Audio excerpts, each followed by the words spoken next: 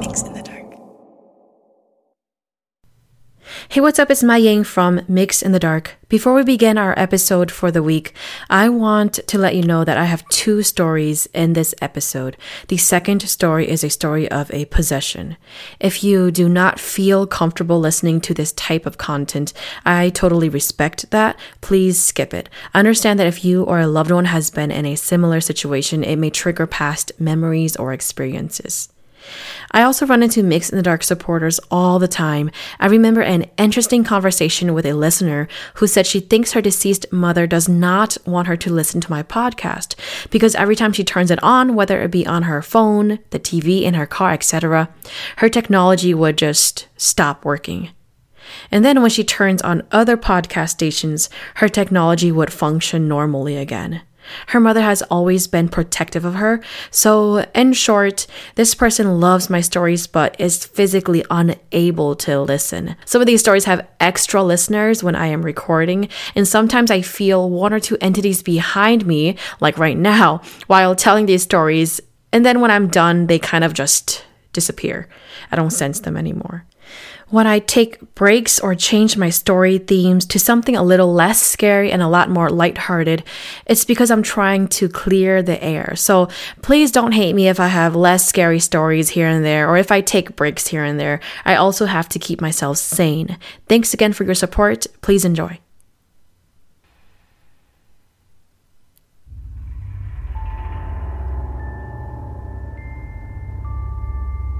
Story 1. I'm not sure what kind of story this is, and I also don't know where to start. At the time, I was living with my in-laws in this house located in Brooklyn Park. There were some times around the house where I would hear footsteps above our room. Above us was my brother-in-law's room. He was never there. Whenever I sleep, our door would open and I would feel like someone is outside of the door looking at me. Our hallways were extremely dark. I would always see something white or blurry at the end of the hallway, but I would always try to ignore it. I always felt like whatever this thing is was always trying to get to me. I guess it found an opportunity. It was Father's Day in 2016. That was also the year I got married to my husband. My husband wanted to go fishing for Father's Day, so we got on our boat and took it to a lake in Minnesota. All was well until my husband decided to speed up the boat for fun. It was so fast, and this was my very first time on a boat, so it scared me. Eventually, we got stopped by one of the patrols on the lake for driving so fast and received a ticket for not having a life jacket. Little did I know, this boating incident scared me so much that it weakened my spirit. For whatever reason, there was this one day where I just could not stop thinking about my grandma and about how much I missed her. It has now been a year after my grandma passed. This made me extremely sad the entire day. I also happened to be working the third shift. My husband worked the second shift. I worked as a nursing assistant. I was at my shift sitting at the end of the hall by myself, charting patient information like normal, when I started to hear Mong Kutia, or chanting. It slowly echoed through the hall like someone was walking and chanting. I couldn't pinpoint where it was coming from. This was the middle of the night and everyone was sleeping. I remember that we did not have any Hmong patients on the floor either. I was trying to tune it out and told myself that it was nothing. All of a sudden, it started to get cold, so I got freaked out and decided to go sit with the rest of the staff. I didn't tell them anything because, 1, I would sound crazy as hell, and 2, I wouldn't know how to explain why Hmong chants are so scary sounding to us Hmong folks.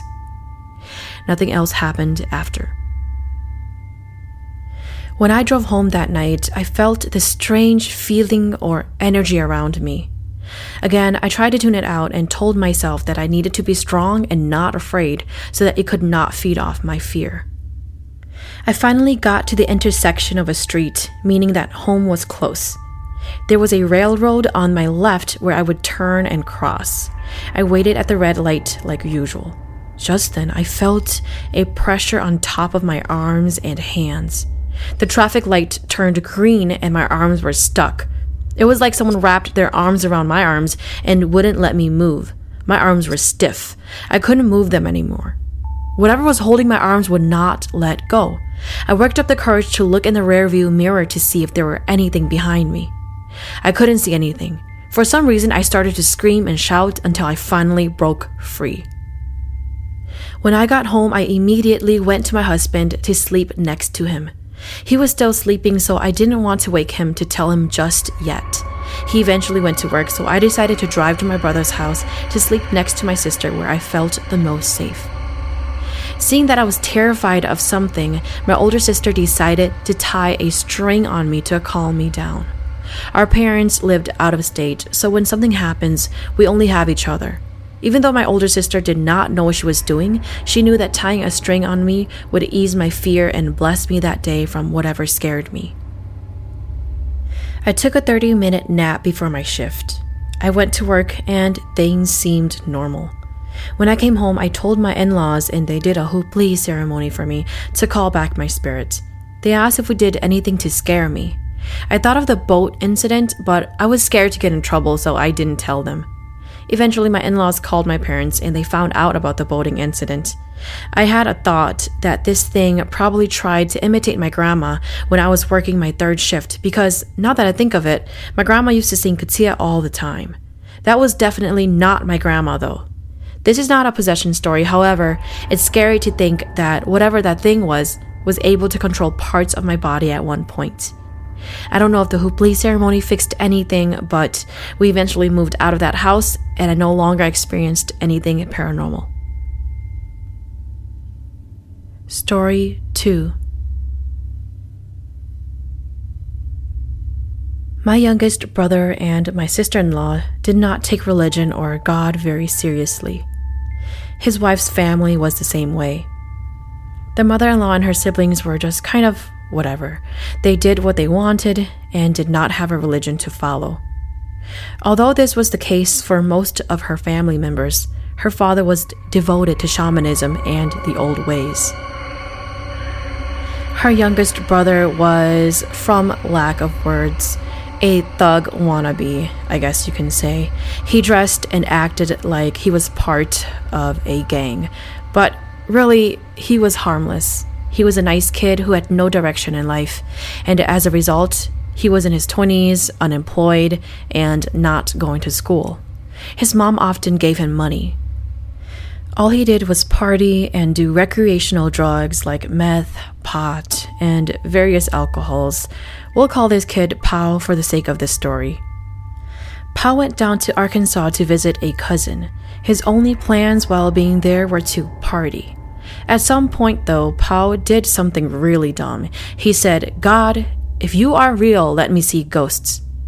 Soon after, Pao started to feel paranoid. He felt eyes on him all the time, and eventually he thought someone was out to kill him. He conveyed stories like things would move when he was alone in his bedroom, objects actually levitated and moved in front of him, lights would flicker, and his alarm clock would act funny. Pao later said he wasn't sure why, but whatever it was seemed to have control over electricity. And I know what you're thinking, but it was not the drugs.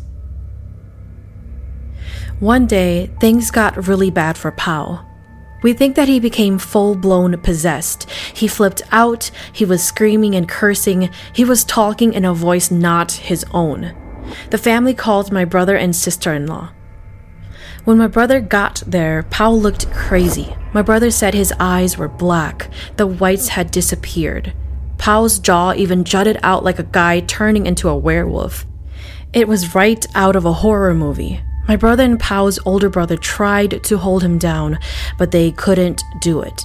Both of them were bigger and stronger than Pao, but when Pao was in this state, he was stronger than both of them. The family was able to get a hold of a Hmong pastor. The pastor prayed for Pao. The pastor was young and had never experienced anything like this before. Even he was afraid. Eventually, though, after a lot of prayers, Pao calmed down a bit. The family took him to the hospital. They gave Pao sedatives to knock him out. That night, they left Pao at the hospital. My brother's in-laws came home alone. The kids who lived there were too scared, so they went to stay with their oldest sister. The father, who is really a bright man, rational and clear thinking, wasn't sure what to think anymore. He thought maybe Pa was just high on meth or some other drug. That night, the mother went into Pa's room to turn the lights off. His bedroom door slammed shut on her, locking her in. After a few terrifying seconds, she was able to open it. The father was unable to sleep all night. Several times he said he saw shadows passing through the adjacent rooms. The next day he went to work. He began emailing his older brother and describing the events of the previous day. Suddenly his office smelled like rotten flesh. He gagged. He said he finished his email and came home early. When he got home, the same smell permeated in his house. The mother did not smell anything. The father knew that this was not drugs. He said he actually got angry. All of his life he respected and worshipped the ancestors faithfully, and he is as knowledgeable with Hmong traditions as others. He cursed at whatever evil spirit was doing this to him and his family. He questioned why it would scare his family like this rather than bless them and prosper them. The smell remained. Even though he had never gone to church before, he said that it was that moment that he called out to God, saying, "In the name of God the Father, God the Son, and God the Holy Spirit, leave now." The odor instantly left. My brother and sister-in-law were scared. They remained scared for months after. Slowly, that evil they saw turned their fear into faith. They came to Christ together. They were baptized together. They continued to see shadows and hear things, but through the fear they prayed and it would go away. Soon my brother-in-laws all came to Christ, including Pao. It was not easy. The demonic episodes ceased, then stopped altogether. Pao is now a firm Christian. He holds a steady job, he now has direction, and he is an active member of his Hmong church, helping other young men grow closer to Christ. The parents also came to Christ. Their marriage was rocky, but it is amazing to see how God has worked in their lives. They now have a loving marriage. The father transitioned his passion for shamanism to Christianity. He now serves faithfully in the church. This story is not meant to start a religious flame war, but for my brother and his in-laws, they faced the demons. They found true victory in Jesus Christ.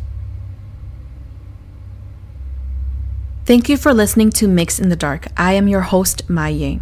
Mix in the Dark is available on Spotify, Apple Podcast, or wherever you listen to your favorite podcast series. If you have a story that you would like to share, please send it to mixinthedark@gmail.com. If there's a story that you really enjoyed, feel free to hit up my tip jar on Venmo. Just search Mix in the Dark on the business tab.